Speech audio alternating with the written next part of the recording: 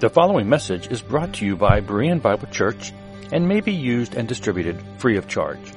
For more free audio, video, and text resources, be sure to visit www.bereanbiblechurch.org. Thank you.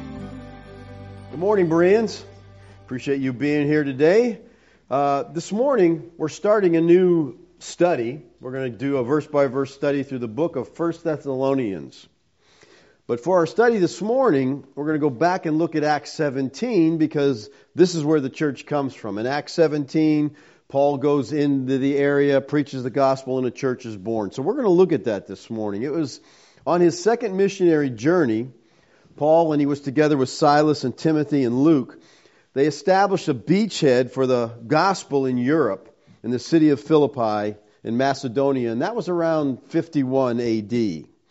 While in Philippi, Paul and Silas were arrested and beaten following Paul's casting out of a demon from a demon girl. Remember, she was following him around and making prophecies, and when he cast this demon out, their owners lost a lot of money because she was a fortune teller. So they had them arrested, they were beaten, they were put in a dungeon and in the inner prison, and they were in there singing praise. And as they're praising God at midnight, the earthquake destroyed the prison. The jailer and his family came to faith as a result, and they joined together with Lydia and her household to form the first church on the European continent. Luke would remain on to shepherd that young church, while Paul and his companions head south on the Ignatian Way as soon as they're released from prison. And we see this in Acts 17:1. It says, "Now when they had passed through Amphipolis and Apollonia, they came to Thessalonica, where there was a synagogue of the Jews." Now, the "they" here is because Luke has been saying "we," but now he says "they" because he stayed on in Philippi. They went, they continued to go on, and so he changes now and he says when they had passed through, because he wasn't with them. He remained in Philippi. Now, as they leave Philippi, it appears from the text that they just passed through Amphipolis, which is here, about 33 miles down the coastline.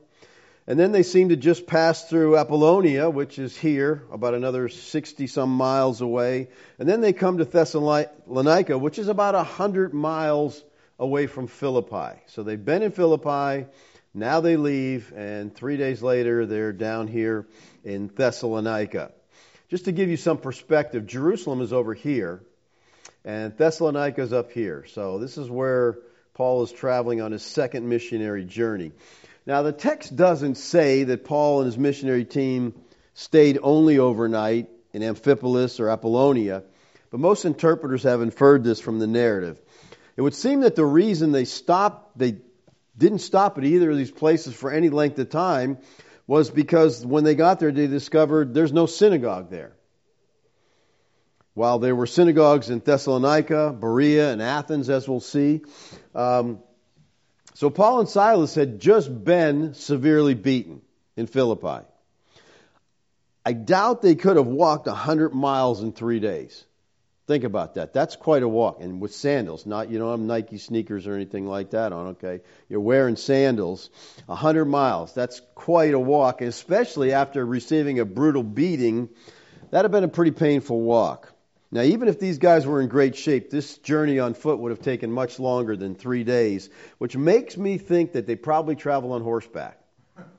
I mean, the scripture doesn't say that, but they had to get there. I know they didn't take a Honda, even though they were in one accord.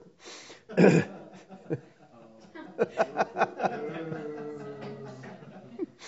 better leave Joel Osteen to the jokes, okay? All right, let's talk about Thessalonica for a minute. The city was founded in 315 BC. It was named in honor of Philip II's daughter, Thessalonicus. It was a trading city of 200,000 people at least. So this is a pretty decent-sized city. It was the capital of Macedonia. 3 great rivers came through it and converged into the sea. So it was a very important port. Also, the Ignatian Highway ran through the middle of Thessalonica. So everyone traveling east or west came through here. It was populated by Greeks, Roman citizens, Jews, and Orientals. In verse 4, he says there was a great many devout Greeks. So this tells us that the Jewish religious influence was having an effect among the population. Because Paul found many, he says, devout Greeks among the citizens. Now, what do you think the first thing Paul did when he reached Thessalonica was?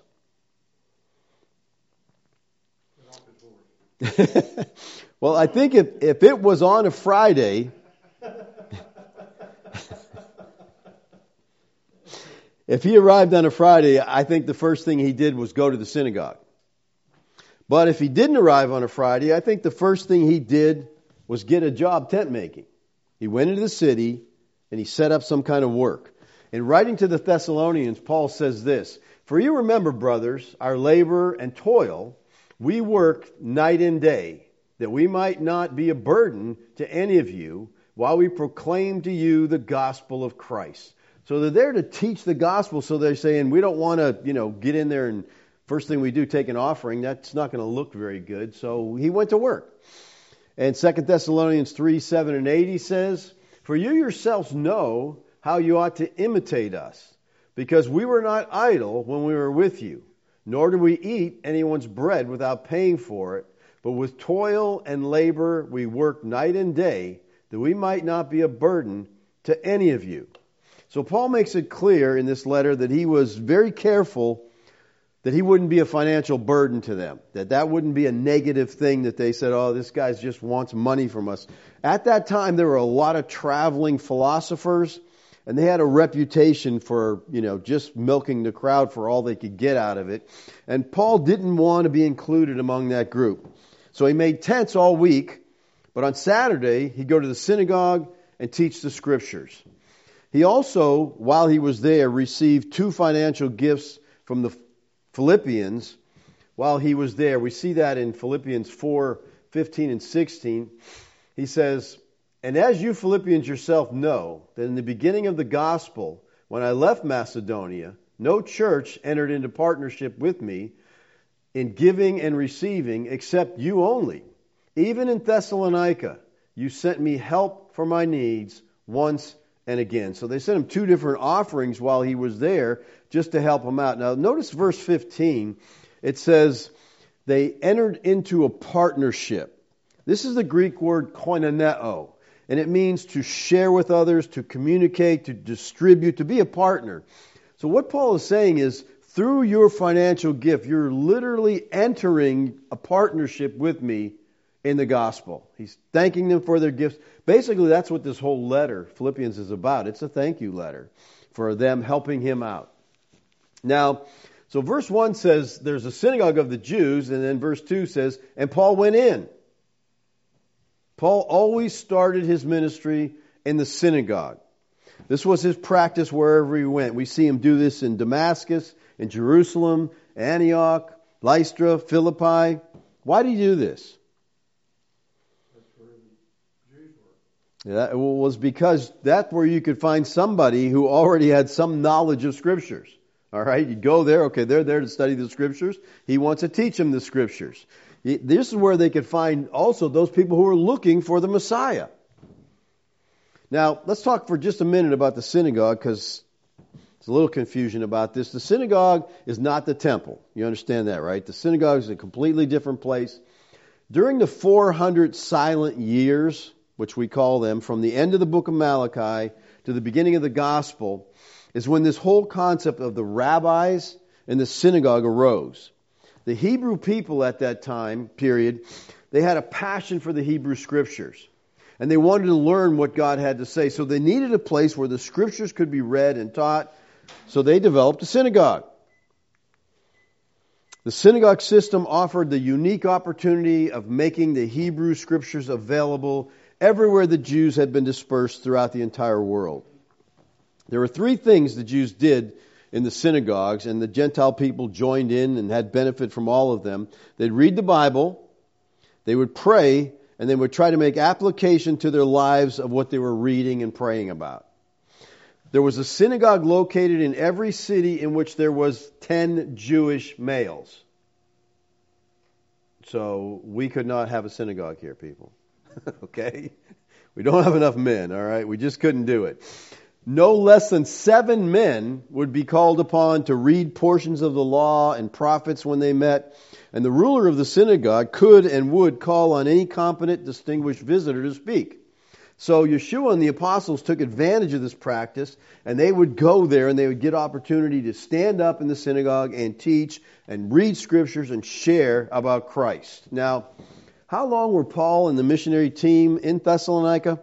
We really don't know. I mean, the text says they were 3 Sabbath days. But that doesn't mean they were just there 3 weeks. I think they had to be there longer than 3 weeks, because we read things like this in 1 Thessalonians 4:1.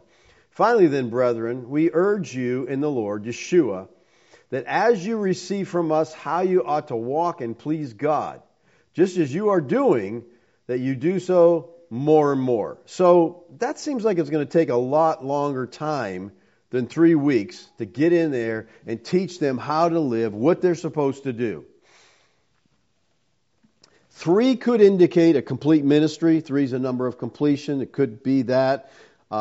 The common use of 2 would mean a few, and 3 often meant a good many. So it's not just saying he was there just exactly 3 weeks. Our text says that Paul reasoned with them from the Scripture. Now the word reason here is from the Greek word dialegomai, and it's a word from which we get words like dialogue or dialectic. It's a word that originally referred to the Socratic method of communication in which there was a responsiveness on the part of the individuals. Questions would be thrown out like Plato and Socrates did, and then the answers were given, and other questions they'd go back and forth in that kind of a format just to try to teach the things they were doing. And Paul didn't just get up there and give a lecture. There was communication. They were going back and forth, asking questions, giving them the answers. Now, he allowed for questions and dialogue. The imperfect tense here indicates a renewed kind of repeated questioning. In other words, there's an interchange here. Now, the text goes on to tell us that Paul was explaining and proving that it was necessary for Christ to suffer and to rise from the dead, and saying, this Yeshua, whom I proclaim to you, is the Christ. Now, explaining here means to open. Luke uses the same word of God opening the eyes of the men on the road to Emmaus in Luke 24:31. They were explaining the Hebrew prophecies, and they were proving. And this literally means to place before or alongside.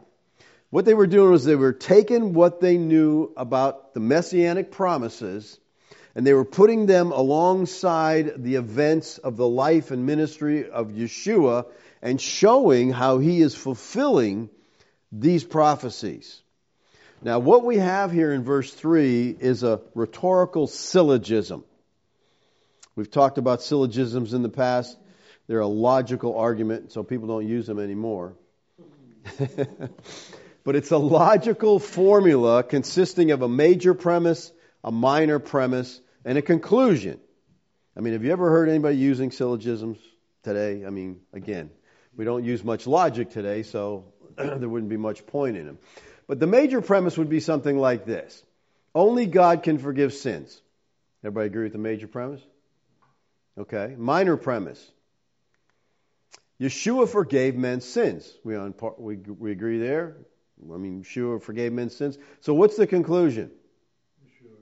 Yeshua is God. That's a logical formula. Helps us to understand things. They use this often in reasoning with people. All right, let's go back to our text.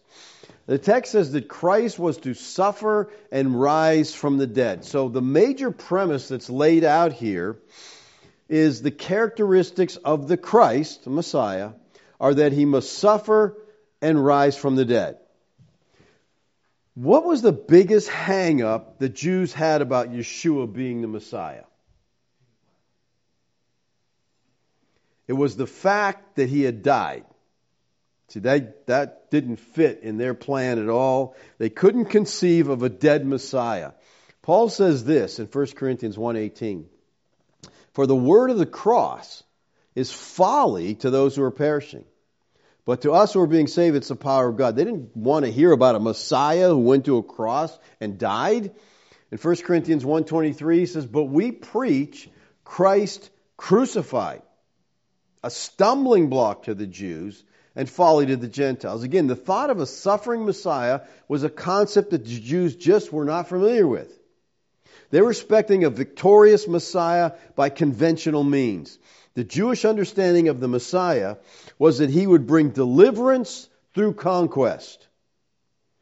This title Messiah carried overtones of a political power, especially in one strand of the Jewish hope presented by the Psalms of Solomon, which gave one of the clearest expressions of the Jews' continuing hope. Now, the Songs of Solomon is a pseudepigrapha work. It's part of the intertestamental literature. It was written about 70 to 40 BC. And the Psalms of Solomon was a Jewish writing of the Messiah as the son of David. Their Messiah, they said, was a warrior prince who would expel the hated Romans from Israel and bring in a kingdom in which the Jews would be promoted to world dominion. So that sounds good, like a good Messiah for them. That's what they wanted. We want freedom from Rome. We want to cast off these bonds, and we want to be free. And to them, their Messiah was a warrior prince. Now, Yeshua taught his disciples that he had to suffer and die. And even after spending 3 years with them, they still didn't get it. Okay? Look at Luke 18:31. It says, "And taking the 12, he said to them, 'See, we are going up to Jerusalem, and everything that is written about the Son of Man by the prophets will be accomplished.'" Now by that he's talking about the suffering, the death. That's what the prophets said. Paul is preaching the same thing that Yeshua taught. The Scriptures taught the Messiah would suffer and die. In verse 32 and 33 he says, "For he will be delivered over to the Gentiles, he will be mocked, shamefully treated and spit upon, and after flogging him, they will kill him. On the third day, he will rise." Now, so Yeshua's talking to his disciples. He's saying this. And here is where you expect the disciples to say, yeah, we know that, Lord. We understand that. We know the Scriptures. We know exactly what's going to happen. But instead, notice what they say. "But they understood none of these things." 3 years? You guys don't get a clue here? This saying was hidden from them. They did not grasp what was said. So the disciples had no idea what Yeshua was talking about. Even though they knew the Scriptures, and they knew them quite well, they didn't understand them. And that's the significance. That's a difference there, people. You can understand the Scriptures. You can memorize the Scriptures and not have a clue what they're saying. I mean, you got to understand, these Jews were certainly familiar with the suffering servant of Isaiah 53. Right? They had to know that. Let's look at that. I just want to read that whole passage to you because we see so clearly what it seems like the Jews couldn't grasp. "Who has believed what he has heard from us? And to whom has the arm of Yahweh been revealed? For he grew up before him like a young plant, and like a root out of dry ground. He had no form or majesty that we should look at him, and no beauty that we should desire him. He was despised and rejected by man, a man of sorrows, acquainted with grief." Now that doesn't sound like a victorious Messiah. "And as one from whom men hide their faces, he was despised. We esteemed him not. Surely he has borne our griefs and carried our sorrows. Yet we esteemed him stricken, smitten of God, and afflicted. But he was pierced for our transgressions. He was crushed for our iniquities. And upon him was the chastisement that brought us peace. And with his wounds we are healed." So this whole thing is just talking about the death and suffering that the Messiah would go through. "All we like sheep have gone astray. We have turned everyone to his own way. And Yahweh has laid on him the iniquity of us all. He was oppressed. He was afflicted. Yet he opened not his mouth. Like a lamb that is led to slaughter, and like sheep before its shearer is silent, so he opened not his mouth. By oppression and judgment he was taken away. And as for his generation, who considered that he was cut off from the land of the living, stricken for the transgression of my people. And they made his grave with the wicked and with the rich man in his death. So again, talking about cutting off from the land of the living. Made his grave with the wicked. He had done no violence, and there was no deceit in his mouth. Yet it was the will of Yahweh to crush him. He has put him to grief. When his soul makes an offering for guilt, he shall see his offspring. He shall prolong his days. The will of Yahweh shall prosper in his hand. Out of the anguish of his soul he shall see and be satisfied. By his knowledge shall the righteous one, my servant, make many to be accounted righteous. And he shall bear their iniquities. Therefore I will divide him a portion with the many, and he shall divide the spoil with the strong, because he poured out his soul to death, and was numbered with the transgressors. Yet he bore the sin of many, and makes intercession for the transgression. He pours his soul out. Again, talking about death here, that he might bear the sin of many. So, listen, they knew, or should have understood, the suffering servant, he was going to die. This is Messiah. They also knew the smitten shepherd of Zechariah. Awake, O sword, against my shepherd, against the man who stands next to me, declares Yahweh of hosts. Strike the shepherd, and the sheep will be scattered. I will turn my hand against the little one. So they understood these references. And there's other references like Psalm 22, Psalm 18:10. They knew that the Son of Man in Daniel, as a representative of God's people, came out of suffering into the presence of God. So suffering and death of Messiah were a must.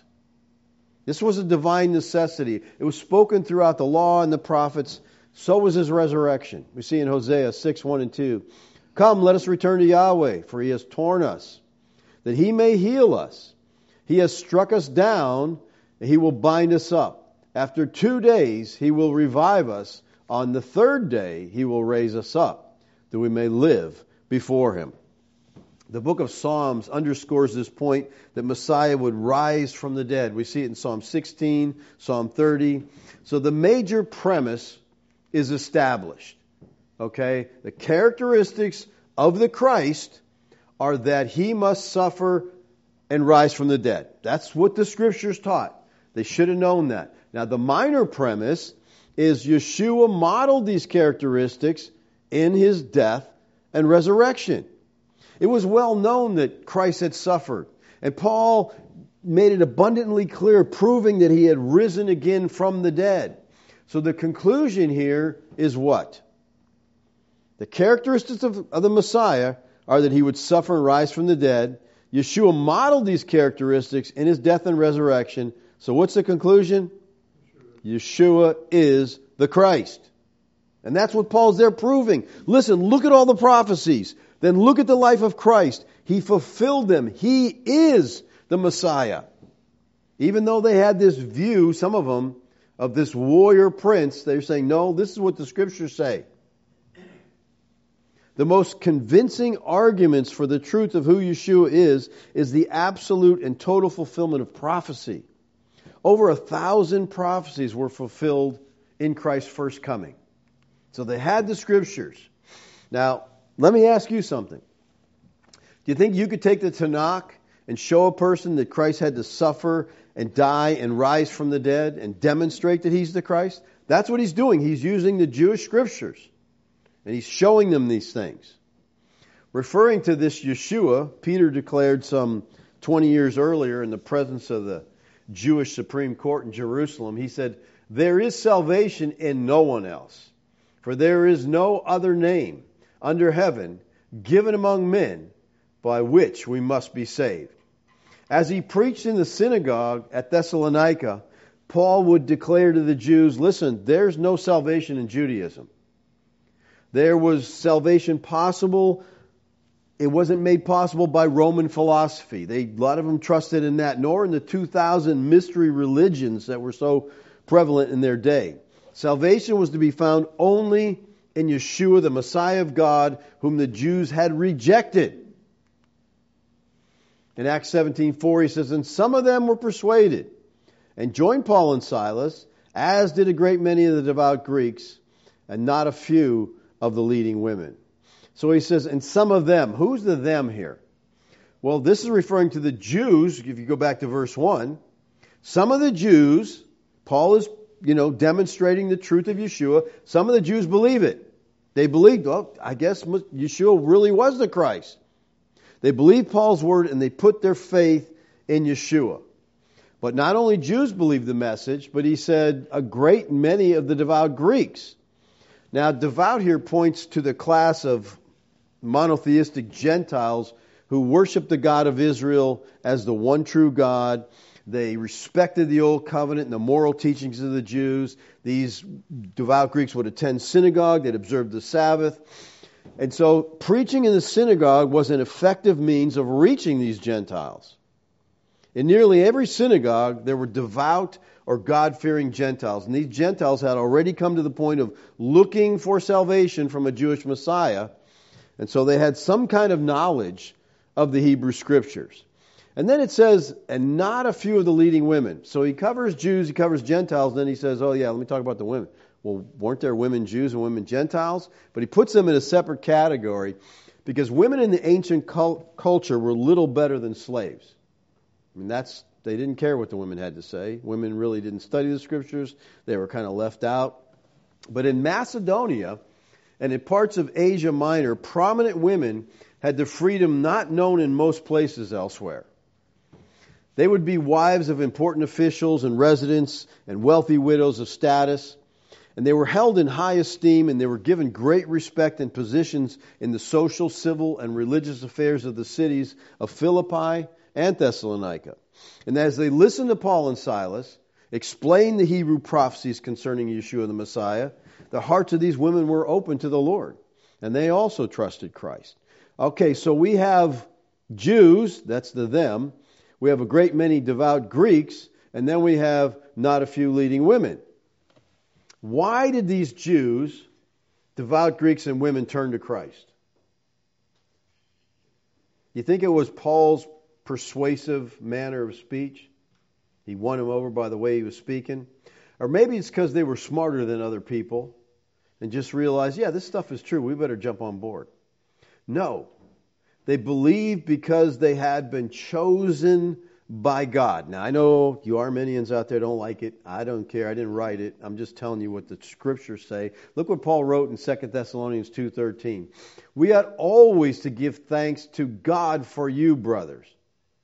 Well, why are you thanking God for them? Why don't you thank them for them? Well, they're thanking God because God's the one who did it. Beloved of the Lord, because, here's why they're thanking, God chose you to be first fruits to be saved through sanctification by the Spirit and belief of the truth. Now, there's a textual variant here. Some of the early manuscripts read from the beginning and others read first fruits. For example, if you look at Young's literal translations, it says that God did choose you from the beginning to salvation.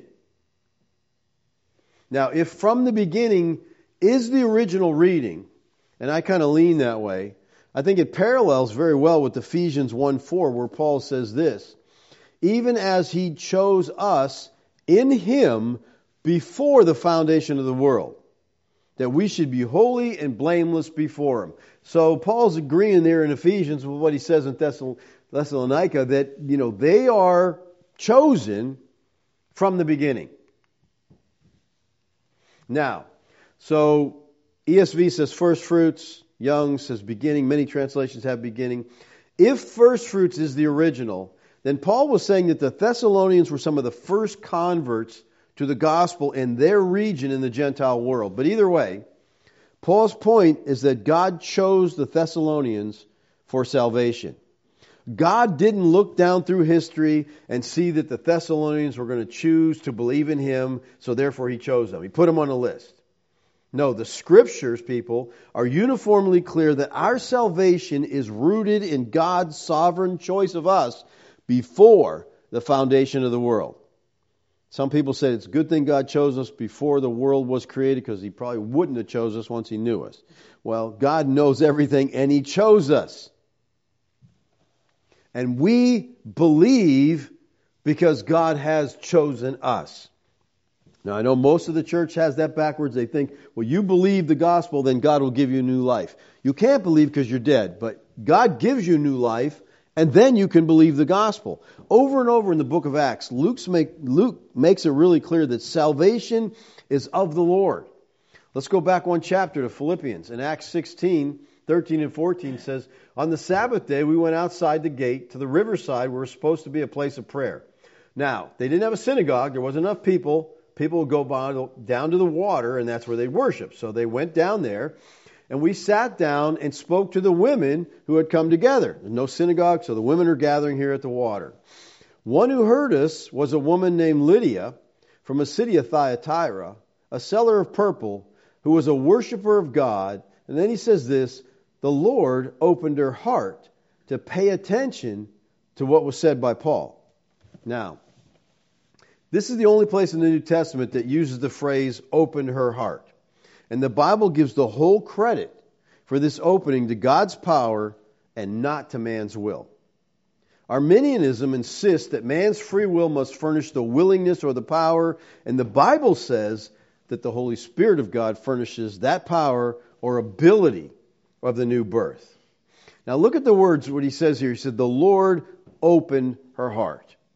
If you try to deny that the one single reason that Lydia understood and believed the gospel was because God deliberately opened her heart and enabled her to believe, you are fighting against the clear word of God. If you try to get man's free will as the one determining factor into this text, you're corrupting the word of God. It's not there. God opened her heart. That's why she could pay attention to what was said. Because Paul says in 1 Corinthians 2:14, the natural man doesn't receive the things of the Spirit of God. God has to do something to people. And when it comes to grasping divine truth, not even on an academic level is it adequate for people to absorb it. You know, a person can have an advanced degree in study of the Bible or theology and still not know or understand the redemption through Christ. There's plenty of, teachers in colleges and seminaries. They're teaching Bible. They don't know God. They know the Scriptures. They know what they say. They try to teach them. But God's truth requires divine work for sinful man to grasp. Let's back up a couple chapters to chapter 13. For so the Lord has commanded us, saying, I have made you a light for the Gentiles, that you may bring salvation to the ends of the earth. And when the Gentiles heard this, when they heard what? Paul's preaching the gospel to them. When they heard the gospel, they began rejoicing and glorifying the word of the Lord, and as many as were appointed to eternal life believed. Now, who does the text say believed? It was the ones that God had appointed to eternal life. That's what the text says. Now, he could have just said here, and many believed. He does that many times in the book. But he's careful here to tell us that those ones, and only those who were appointed to eternal life, believe. And Luke uses predestination terminology to point this out. As elsewhere, that this faith is, above all, God's work. People's salvation is of the Lord. The Scriptures just say that over and over and over. All right, let's go back to Thessalonians. So we have first fruits, we have beginning. Now, the word beginning here, if this is the actual text, and like I said, I think beginning has some stronger evidence. This is the Greek word arche, which is the same word used in John 1:1. In the beginning, same word, arche, was the Word was with God, and the Word was God. So, the beginning that you were chosen from is as long as God existed, which is forever, He had chosen us to be His children. He chose us in eternity past, and let me give you some good news. He will never change His mind. Okay? He never unchoose you, never say, that was a bad choice, I'm getting rid of that one. No. And this is security, all right?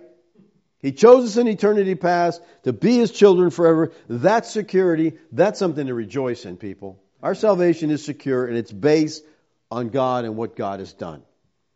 You can't lose by works what you never earned in the first place, all right? Salvation is through Christ alone.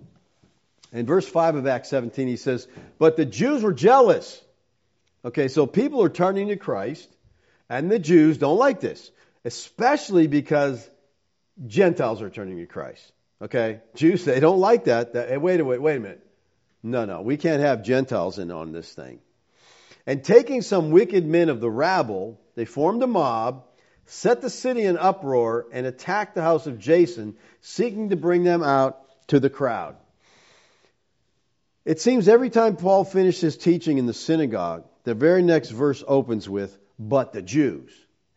All right, we see this over and over in the book of Acts. Look at Acts 13. The next Sabbath, almost the whole city gathered to hear the word of the Lord. So, but when the Jews saw the crowds, again, here's jealousy. This happened in Antioch, Iconium, Lystra. On the first missionary journey, and here again is opposed on the second missionary journey. These Jews are envious. They don't want these Gentiles coming in on this. These Jews, just like Jonah of old, Jonah didn't want Ninevites coming to Christ. He said, God, I knew you were merciful. I knew you were what? He's complaining about this. This is why I didn't want to come here, God. I knew you would save these people. He didn't want these people saved. Just like the people of Nazareth in Luke 4. Just like the Jews in Jerusalem later on in Acts 22. They're greatly angered that a salvation of the Jews is being offered to Gentiles.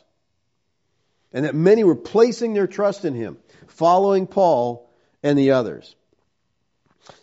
Now, you would think that when Paul, he would avoid the Jews in the synagogue, especially since he has to be still hurting from the last beating he just got in Philippi. But not Paul. He's a courageous man. He doesn't care. He goes right in there and just starts preaching. And it says they take some of the wicked men of the rabble, they formed a mob. This is not the best translation. Adam Clark, commenting on this, says this. He says, those who transact business in courts of justice. The same word is used by the Jews in Hebrew letters to signify judges of the Gentiles. These were probably a low kind of lawyers, what we would call pettifoggers. We wouldn't call them that, but back in the day, okay, they would call them that. Or attorneys without principle. That's what a pettifogger is. Who gave advice for a trifle and fomented disputes and litigations among the people. So he says these people are just professionals stirring up trouble. This mob assaulted the house of Jason because they thought the apostles were probably staying there, and they sought to bring them out to the people. It says, and when they couldn't find them, they dragged Jason and some of the brothers before the city authorities, shouting, these men who have turned the world upside down have come here also, and Jason has received them. And they're all acting against the decrees of Caesar, saying there's another king, Yeshua.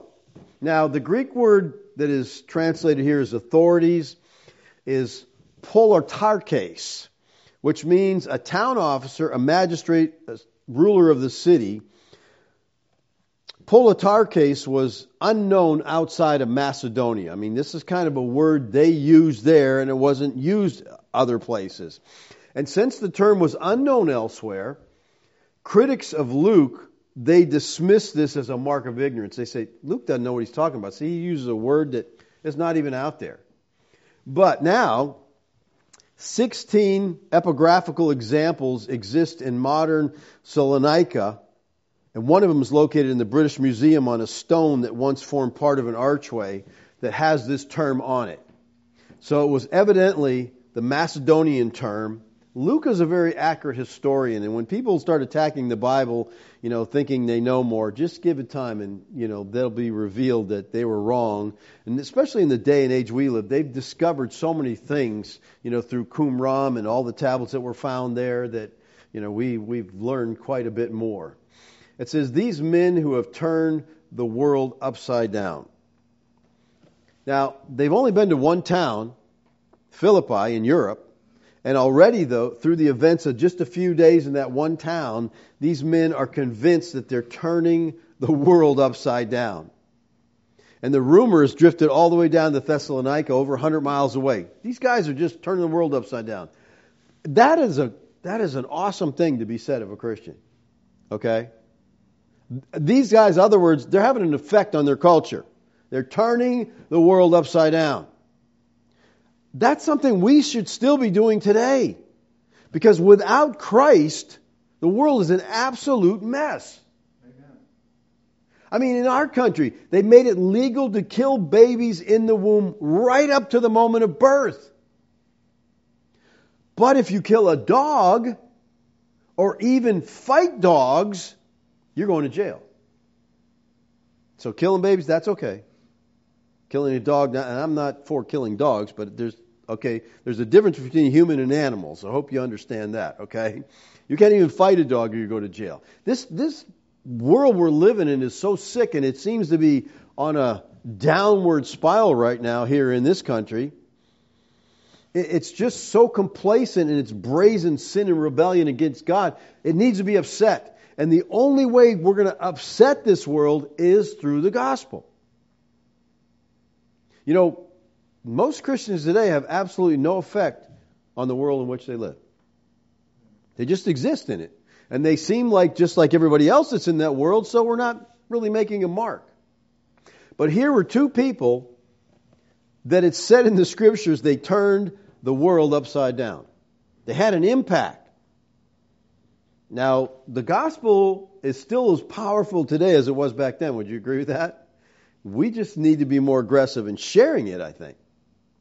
And notice that when they got Jason before the magistrates, they didn't say, these people are preaching that the Messiah must suffer, and then he must rise from the dead, and that Yeshua is the Messiah.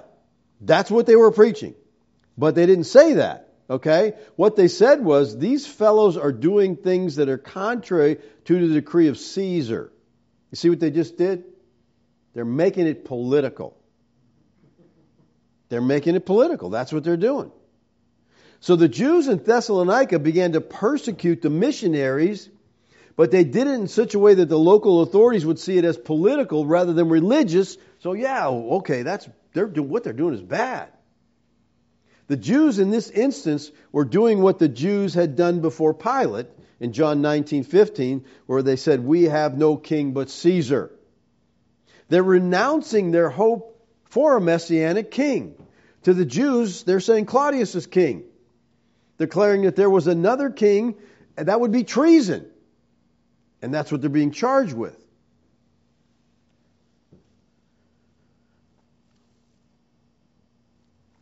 They're being charged with literally denying the theocratic nation.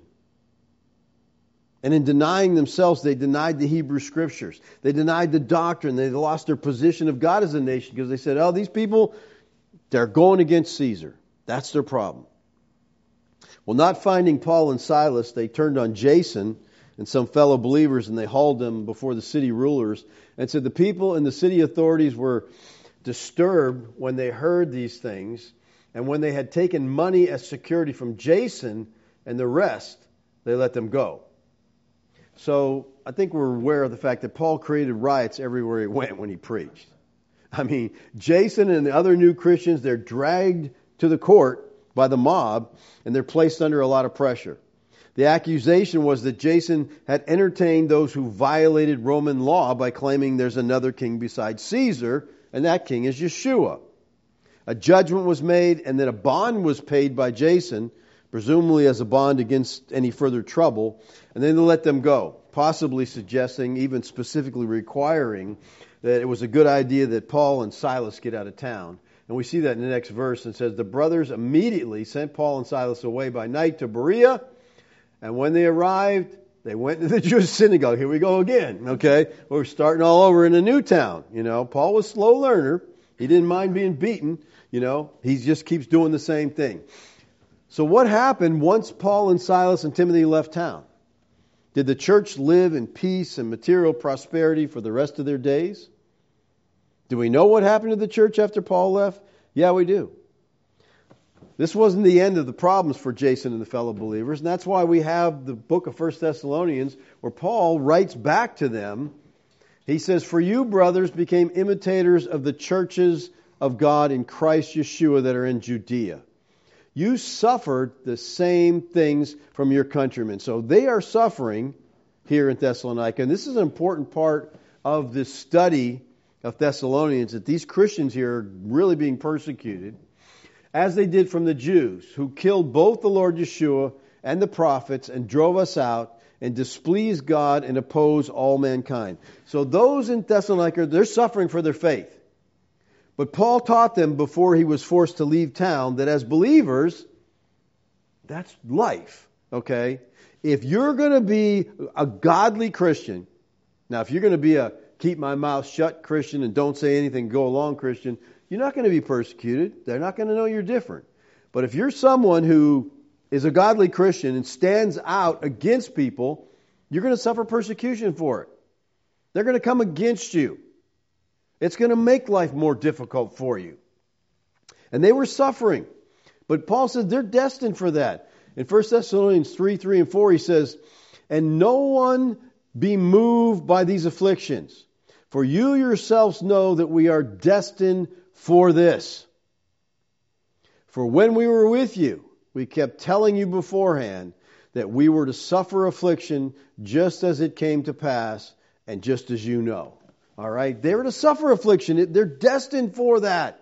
And again, people, it's when we live godly in Christ Jesus, when we open our mouths and we preach the gospel and we tell people what is righteous living, what is justice and what is honest, we're running up against a system that hates all those things.